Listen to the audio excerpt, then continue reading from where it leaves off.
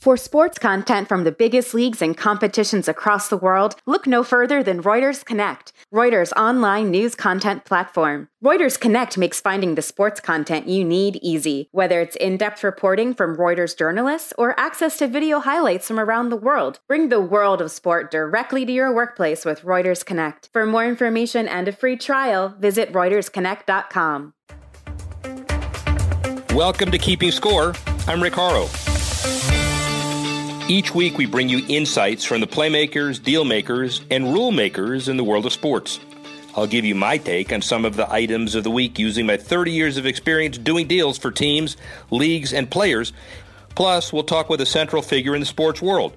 The views expressed in this podcast are my own and do not represent the views of Reuters. Let's get started. Sports professor Rick Horrow inside the $1.3 trillion business of sports. Super Bowl 56 and all of the attendant publicity after the NFL Pro Bowl, the NHL All-Star, amazing auto race paving the Coliseum to be able to hold a major NASCAR clash, all good domestically, internationally as well. Olympics starting amidst great fanfare and international intrigue.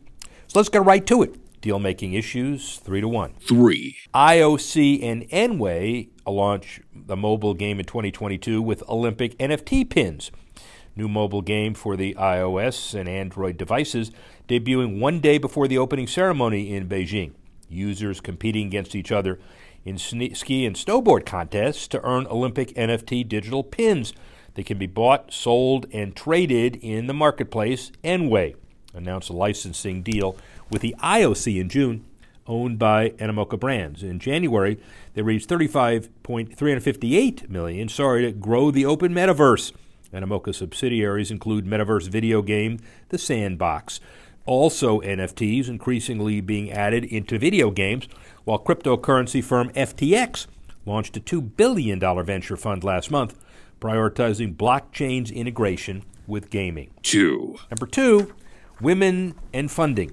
WNBA, $75 million in funding, the largest ever capital raise in women's sports. They announced it as a large sports property investment.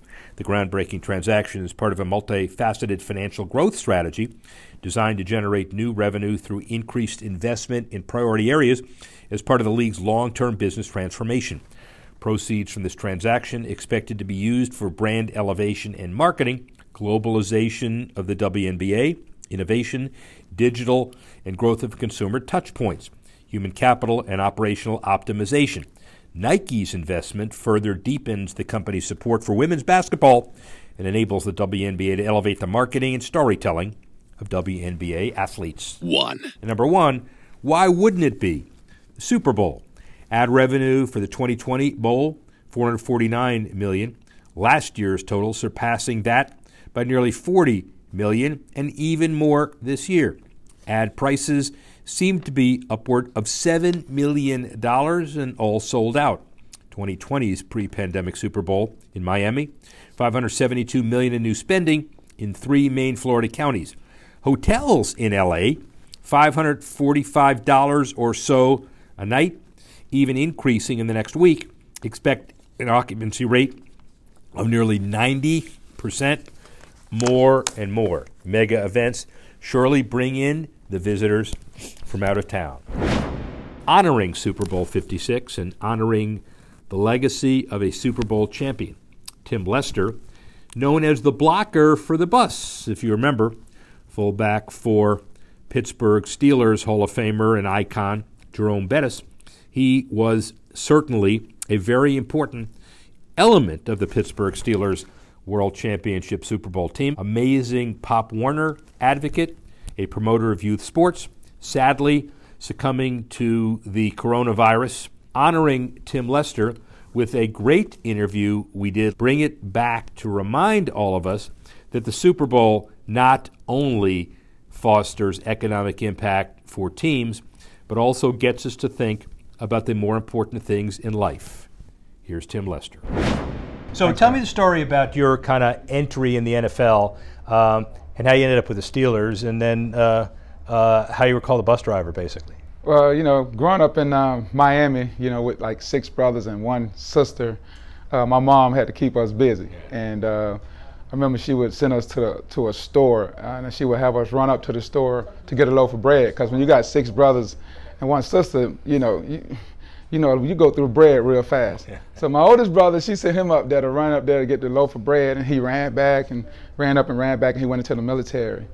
And then I saw my youngest brother, my second brother, he ran up, he ran back, and he made one bad mistake, and it kind of messed up his life. And so my mom said she's gonna start to keep us busy. So she started us playing football over at South Day Optimist in Goulds Park, and it kind of kept us busy. And after graduating from high school, I got an offer to Eastern Kentucky University. And after signing a scholarship, I got hit by a semi-truck, and I was in a coma, had internal bleeding. And pretty much everything I had worked for that day was over. But, the coach called me, Coach Roy Kidd called me, and he said, "Hey, Tim," he said, "if you don't come to school now, you're going to lose your scholarship." And I was like, "Coach," I said, "Man, I just came out of coma." He said, "Yeah, but you need to get up here. If not, you're going to lose your scholarship." And I remember getting up out that bed and going off to school and pretty much living out my dream, playing 4 years at Eastern Kentucky University, graduating, getting drafted by the LA Rams in the 10th round pick. Ended up blocking for Jerome over there and moving to Pittsburgh, playing 4 years in Pittsburgh. And he nicknamed me the bus driver. He became the bus. And then my last year I retired as a Dallas Cowboy. What an incredible story of persistence as well, and that the bus basically has a guy who ought to be in the Hall of Fame blocking for him as he got his trophy as a ceremony. One thing that's pervasive about all this, obviously, is how important football was in your life to give you a reason for being. Talk about that a little bit. Yeah, man, football was pretty much my life as a kid growing up, and it was basically the tool I was going to use to leave the inner city of Goulds where I grew up at. And it gave me an opportunity to go off to college and see the world, and if it wasn't for football, I wouldn't be standing here today. I know by me playing football, that's why I'm here today. So you retired in '99, and you've set the rest of your amazing career basically mentoring at-risk youth. Talk about it a bit. Yeah, when I retired, man, I went back to Miami, and my whole goal was to kind of reach back and give back to the community. A lot of football players, they say they don't really go back home. Well, I went back home to the inner city, and I started a program called TLC, Tim Lester Cares, that mentored, tutored at-risk athletes, and I pretty much prepared them to pass their SAT. And I got to the point where, I felt like I needed to reach them younger. So I started a youth football league in Georgia called Newfound Life, and what we do now, we offer free football for kids, all kids, and give them the opportunity just to learn the life lessons we learned through football. And tell us how this came to your idea to create the Milton Steelers, to waive the fees, to get involved, to allow parents the opportunity to have their kids under your tutelage. Well, my whole thing was, man, I wanted to I knew if I take the money, I could take the politics out. Yeah. And so by, freeing up the money and being able to get any kid, it didn't matter if he could afford or he couldn't, that was something that God put on my heart, and I really wanted to impact the community. Living in my community, a lot of people have a lot of money, right? But then there's some kids who don't have the money. So I wanted to get all those kids on the same field. So I waived the fee, fortunately, because we got some good sponsors.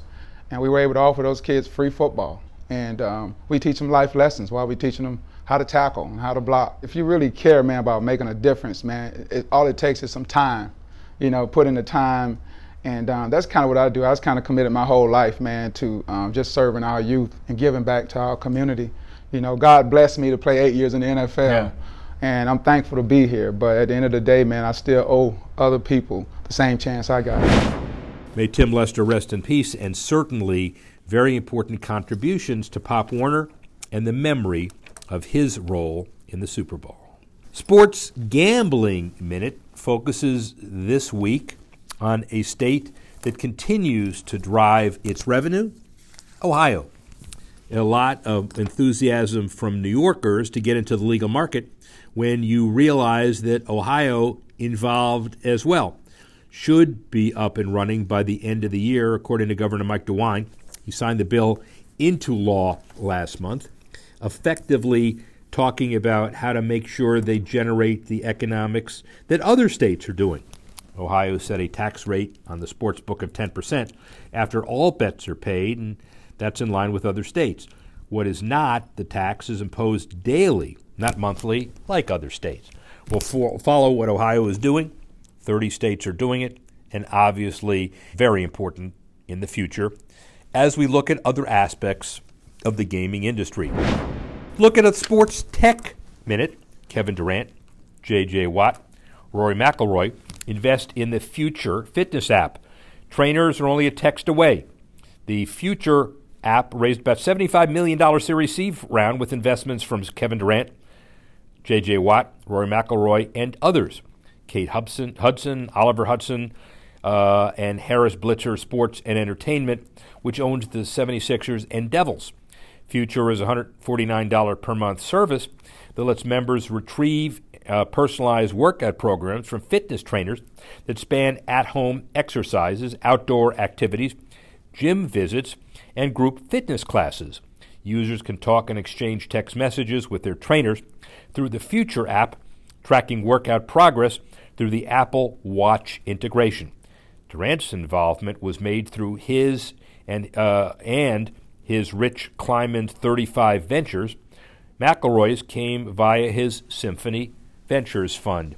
Clearly, a very important issue for athletes and for trainers.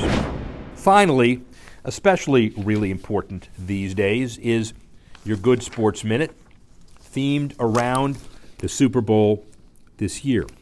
NHL All-Star Weekend, good for Vegas, the league, and philanthropy.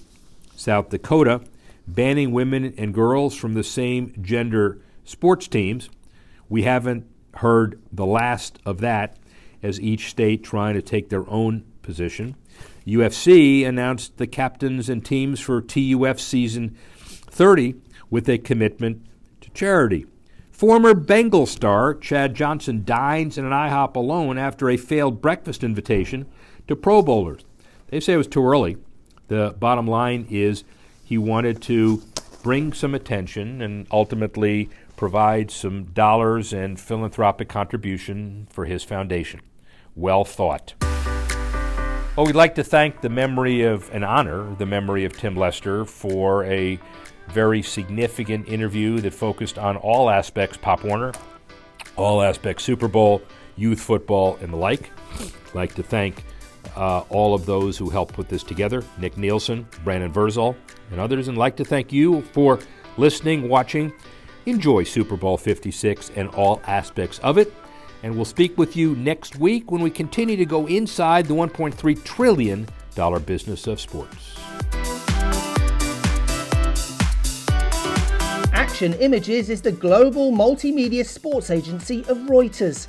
Leagues, teams and federations around the world rely on Action Images to create, distribute and monetize their content. Action Images' global footprint means sports media expertise is never far away. For more information, visit actionimages.com.